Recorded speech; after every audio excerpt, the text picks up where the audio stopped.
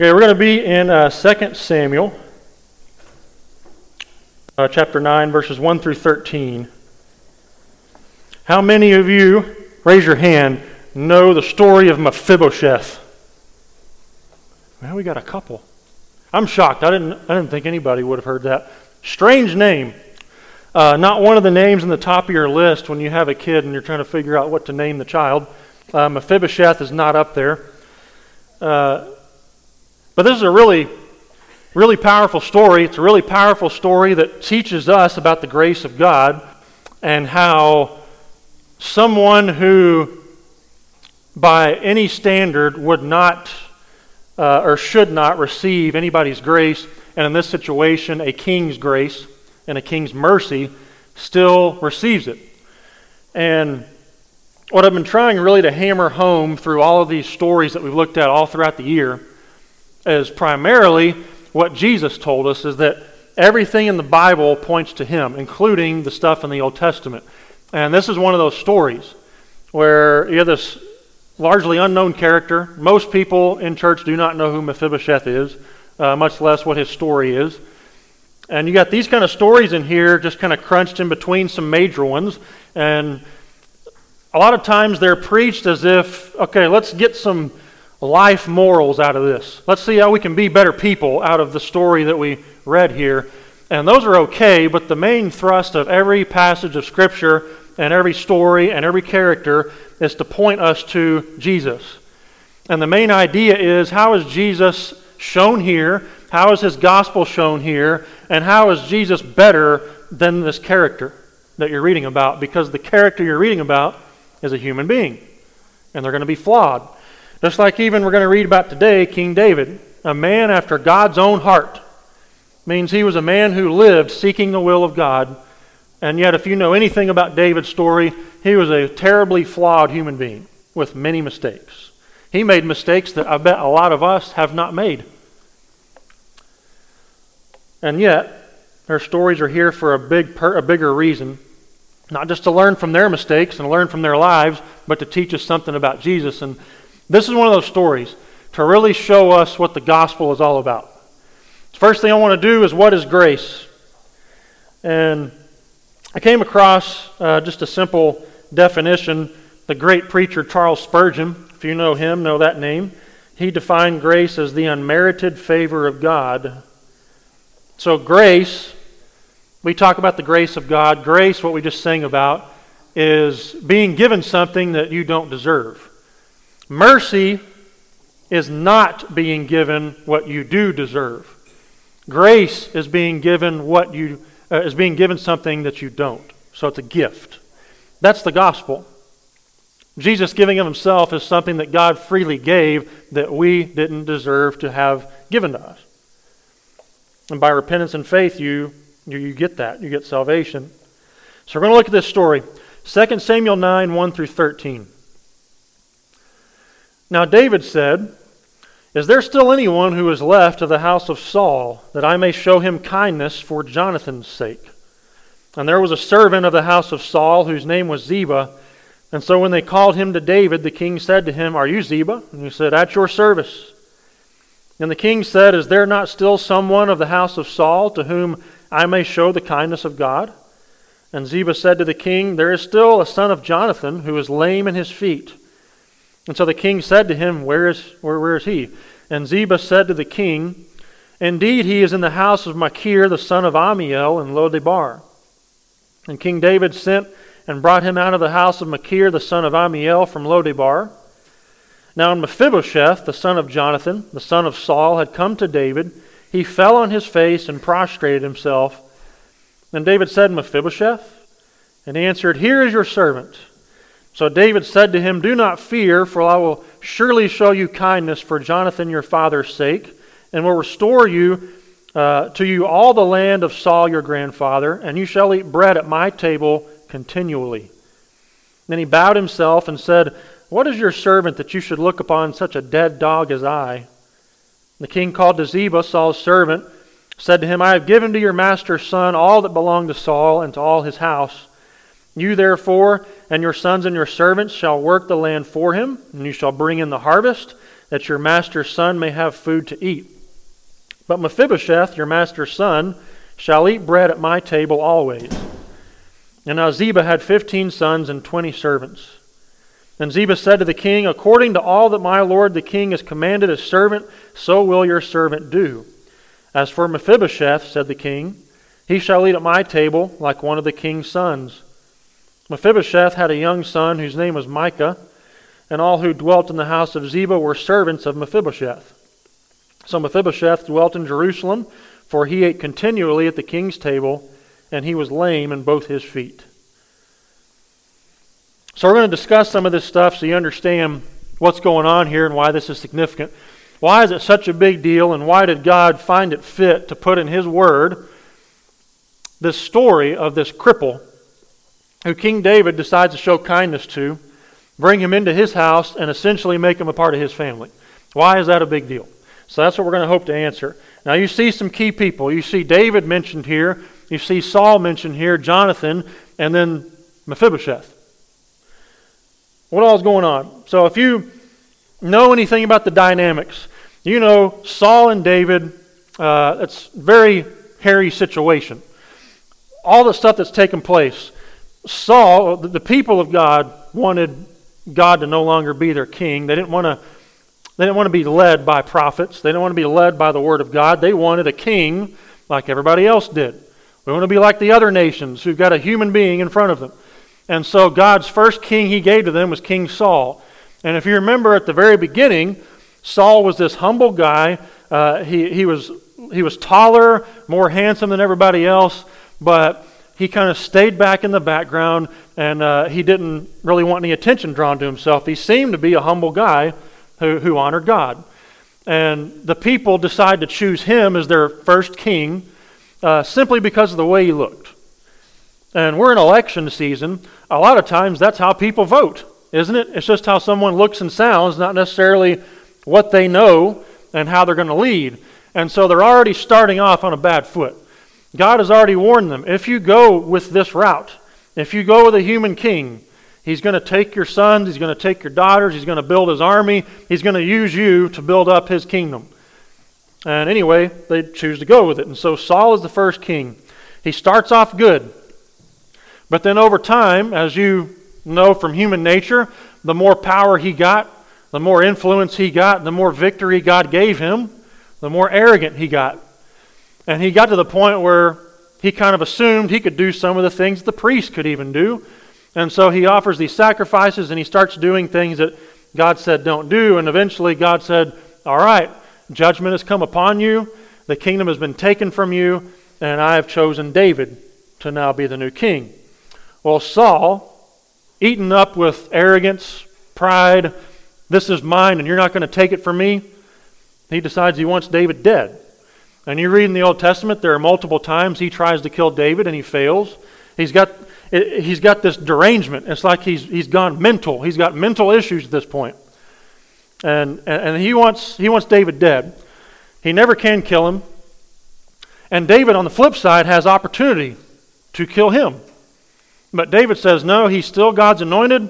I'm not going to touch him. I'm going to show him grace and mercy. I'm not going to do it. And so this goes on. And eventually, David becomes the installed king. Over time, as things start transferring more over to David's side, David has been growing in this brotherly, best friendship with Saul's son, Jonathan. Now, can you just imagine that? Your best friend, you guys are like blood brothers. You've gotten that close. Your best friend's dad wants to murder you and has tried. That could be some tension there. So anyway, as the story goes, they're good friends. They're great friends. That relationship stays the way it is. But David flees and he starts building up his own kind of army and his own following. Saul and Jonathan go into battle one day against the Philistines. They're both killed. And all that's left is Saul and Jonathan's estate and this son Mephibosheth. But David made a promise to Jonathan that he would look after him, that they had this pact with each other, that they would continue this relationship, and he would look after his family, all that sort of thing. And so now we're at the point where they're both gone. And in those days, it's even kind of similar to what we see today in our own government, but not quite extreme. In those days, when you took over as king, or you were leader, what most people did, and you can find it in the Old Testament, whatever of any family or any of the regime that was before me is left, I'm going to slaughter them. It's my throne now, so I'm going to go kill all of them so I don't have any more problem with them. And that's what they did. Anybody that was left, even if you were some great-grandchild and you had nothing, I had no connection to King Saul, they could come after you and kill you just to be sure that you're out of the way, that there's no uprising, no rebellion. He has every right to go and kill Mephibosheth. You also read about Mephibosheth, he tells us twice, he's lame in both his feet. At some point when they found out that Saul and Jonathan had died, the lady taking care of him got scared. Because when the king dies and your leaders die, that army's coming for us.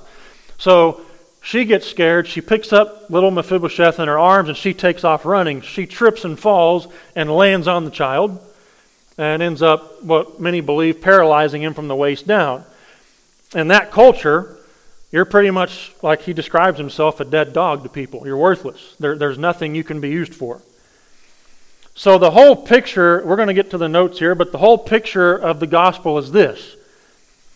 This unredeemable, worthless person who has nothing to offer anyone, especially the king, who deserves to be killed, or could be killed, ends up being shown grace and mercy by the king who holds his life in his very hand. And not only does he show him grace and pardon, he takes it to the extreme that nobody would ever do. I bring one of the children of my sworn enemy who tried to kill me into my own home, let him eat at my table, and make him a part of my family. And you see the gospel in the story? All right, y'all ready to go now? The sermon's over? Yes. Early lunch. But that's it. But I want to show you the elements here. So you see verse 1 and verse 3. There's this thing that David wants to do. And this is what God does in the gospel. He shows him his said.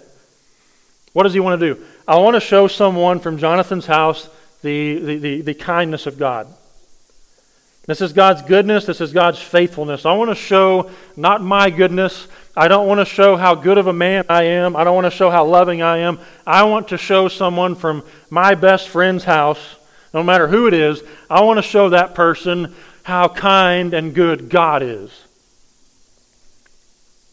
Because, again, no human being would have done this at that time. I'm not going to take someone from my enemy into my house and feed them and make them a part of my own. They would kill him. I want to show someone the kindness of God. That is what God did when he came here and died for us on the cross. He's going to show you his kindness, his faithfulness. I'm not just going to leave you there in your state of being my enemy and your worthlessness and your sin. I'm not going to leave you there like that. I'm going to come after you and I'm going to rescue you and offer you a chance to be a part of my family. Come to my table. We should have sang that song today, Jennifer. I'm sure you were thinking about it. Why didn't he pick that song? So, what do we have here? Number 1. How does the story of Mephibosheth point us to the gospel? What did Jesus mean in Luke chapter 24, I believe, when he said, all the scriptures point to me? What do you mean when he's talking about this story? Number 1, by ancestry, Mephibosheth was an enemy of the king. That's the first element. By ancestry, he was automatically an enemy of the king. Mephibosheth, so Saul is his grandfather. The grandfather Saul tried to kill David. Then you have Jonathan, who's the best friend, never tried to kill David. And there's Mephibosheth, the grandson. Does Mephibosheth have anything to do with Saul trying to kill David? None whatsoever. Yet, by being connected to Saul, by ancestry, by bloodline, he's already guilty. In that culture, he could be killed just because he's part of that family. He could rebel. Verse 3, and the king said, is there not still someone of the house of Saul? Notice he doesn't say Jonathan of the house of Saul. Saul's the head there, to whom I may show the kindness of God. And again, even though Saul tried multiple times to kill David, he's not taking it out on the grandchild. So here's this connection to the gospel, if you're taking notes. By our connection through the sin nature with Adam, our first ancestor, we are enemies of God. You see the connection there? Mephibosheth had done nothing personally against David. It was just he was connected to Saul. Since he was connected to Saul, he was an enemy, unless that changed. And it can only be changed by the grace and mercy of the King David. By virtue of us being born as human beings, Adam takes head over all mankind. So every human being that's ever born, male or female, are born as guilty sinners. And Romans 5:12 actually puts it this way, therefore, just as through one man sin entered the world, that's talking about Adam, and death through sin, that's why we all die, by the way, is because it was all Adam's fault, and then we followed him. And thus death spread to all men because all sinned. Do you see we are all held guilty under Adam? We're all born guilty, and then we all do the same stuff that Adam did. So by ancestry, we are all enemies of God. By ancestry, Mephibosheth was an enemy of David. You see that? There's more to the story than just a random act of kindness by David. So we're all born with this sin nature. It's passed on to us. We see it in Genesis. And sin, since we're all born in it, sin is anti-God. So we're born anti-God. We're born rebels. We're born wanting to go against the kingdom of God. But then point number 2 comes along in verse 7. By relationship, Mephibosheth was given pardon and fellowship with the king. So by this new relationship, even though he's an enemy, and even though he's connected to Saul, by this new relationship that King David begins, by the way, he's the one that kicks it off, not Mephibosheth. Mephibosheth is then given pardon and fellowship with the king. Verse 7, so David said to him, don't fear, for I will surely show you kindness for Jonathan your father's sake. That's an interesting term there.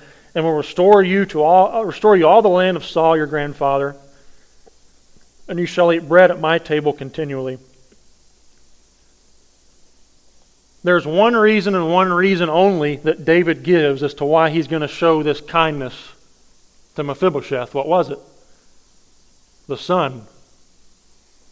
I'm going to show you this kindness because of who your dad is. Your grandfather wanted me dead, and he tried many times. He was my enemy. God took the kingdom from him and gave it to me. But your dad, his son, Jonathan, that was my best friend. Jonathan would do anything for me. I loved Jonathan like a brother. And because of Jonathan, I'm willing to look past what Saul has done, and I'm going to offer you a chance to come to my table and be a part of my family, just like your dad Jonathan was. Anybody see the gospel yet? It's all because of the son Mephibosheth was able to come in and be a part of that family. Did Mephibosheth do anything? No, he couldn't. You even see there before that, what does Mephibosheth do when King David shows up? He thinks David's come to kill him. The reaper has finally shown up. Judgment has finally come. He found me. And what does Mephibosheth do? He throws himself, he prostrates himself. He threw himself to the floor. On his face.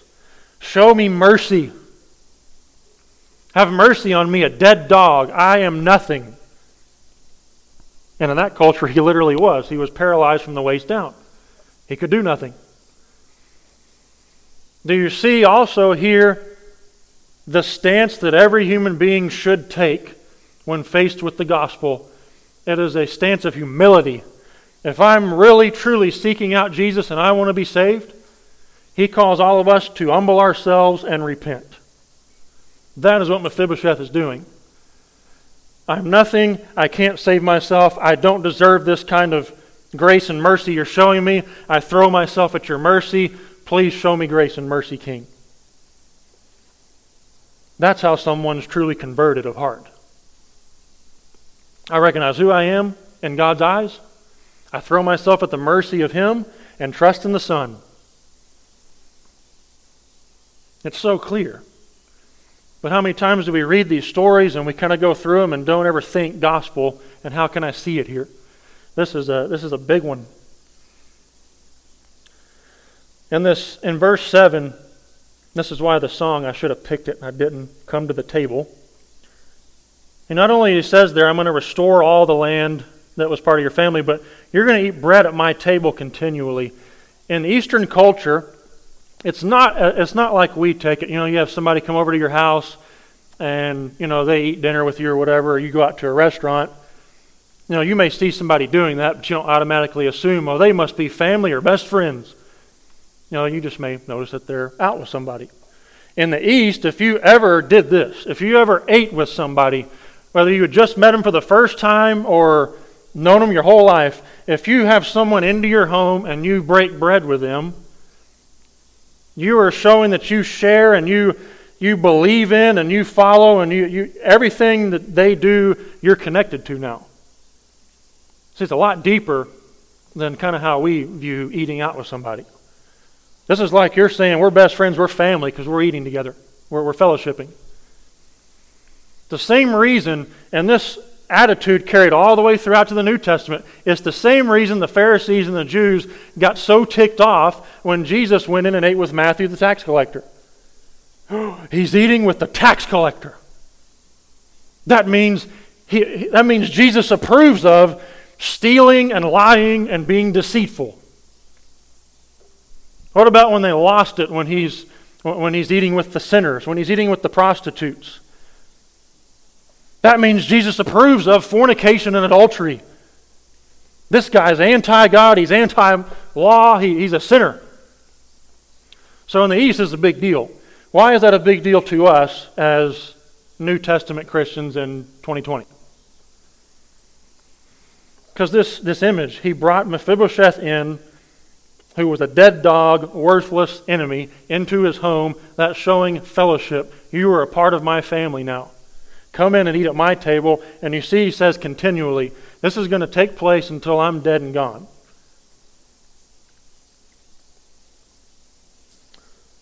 So let's tie this into a pretty bow. Final point. So this connection here connects us straight to the gospel. By our connection through faith in the Son, Jesus, by our connection through faith in the Son, Jesus, we are pardoned of our sin, and we are brought to the King's table in fellowship. That's what this story is here to teach us.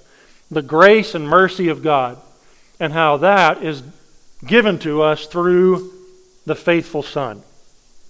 Y'all see that?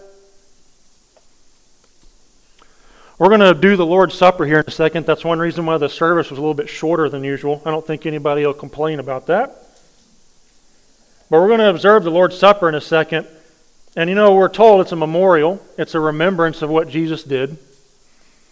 You know, the bread and the juice, his body and his blood. Not literally, but symbolically. We remember what that means to us. But it also, when he instituted the supper that night with the disciples, he said, I'm going to observe this meal with you this time, and then I won't do it again until the final day when we're all together in the kingdom of God. And we will fellowship once again, and we will partake of this meal one more time, and we'll do it together. What we do here in a second as Christians, we don't just remember this is the blood and the body that was given for me on the cross. This is also our time to gather around the table of God. Holy Spirit here, he's here with us. And we observe this supper together in fellowship with our King. And then this reminds us, one day it's not going to just be a bunch of believers sitting in a church eating a wafer and drinking some juice, but we're actually going to be at the table with King Jesus, with Him. This is just to help us to remember that's coming. This is a very hope-filled thing we get to do. And like in this story, because of the son, Mephibosheth was able to come in. Us today, we're dead dogs, connected to Adam because of our sin, enemies of God because of that sin. But if we turn to the Son, we turn to Him and say, "You are my King, You are my Lord, I'm not living for myself anymore. Forgive me my sin, I follow You as my Lord and Savior." He gives you access to God and a place at the table when we don't deserve it. Final observation, and then I'm going to close.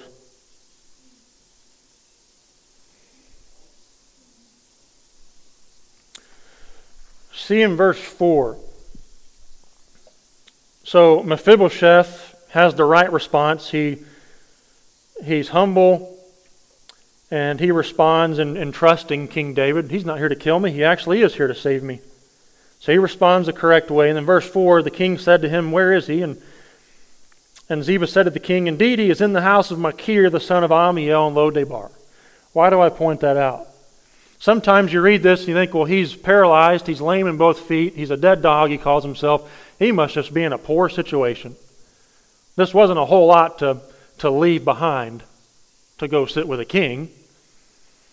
You read in other places at a different time when King David was with his army, and they were low on supplies. And keep in mind, this is a big army. A few guys show up to come supply the army with food and other things. One of those guys, guess who it was? It was Machir.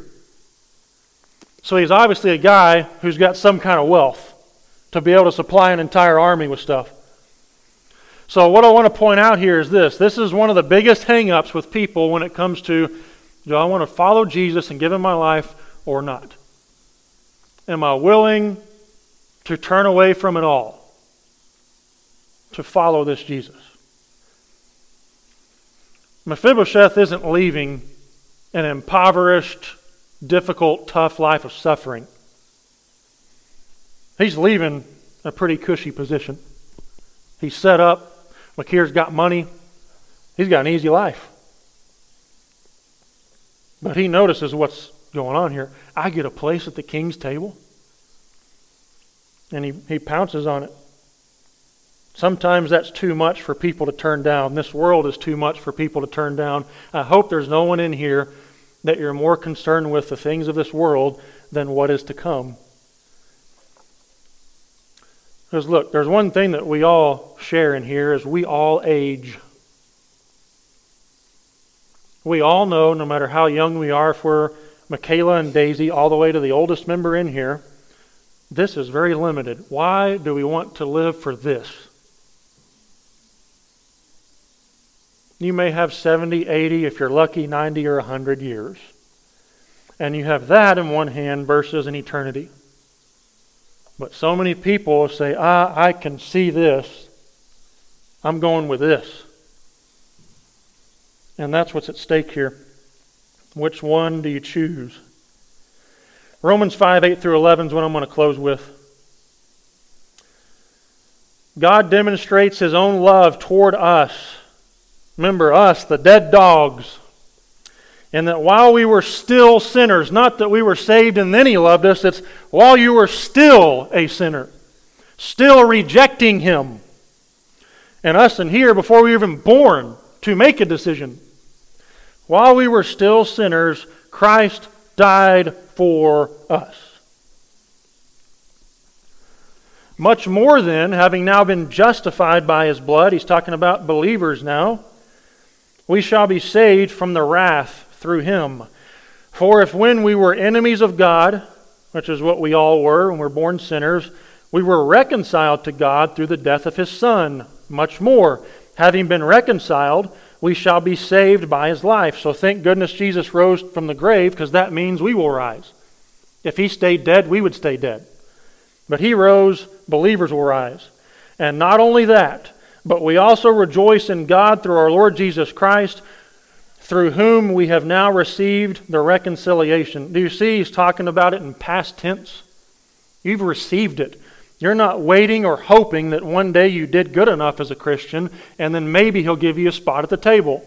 You've got a spot at the table already, if you're a believer in Jesus Christ as Lord and Savior. And that's how I'm going to close. Mephibosheth has his own story, and it happens to be ours too. All of us are born on the side of the enemy of God. We're all born under Adam. We're all sinners. But Jesus comes, he's the son like Jonathan. He dies in our place, and he offers us grace and mercy if we will receive it and ask him to be our Lord and Savior. And by doing that, we transfer over to the other family. But the question is, have you done that?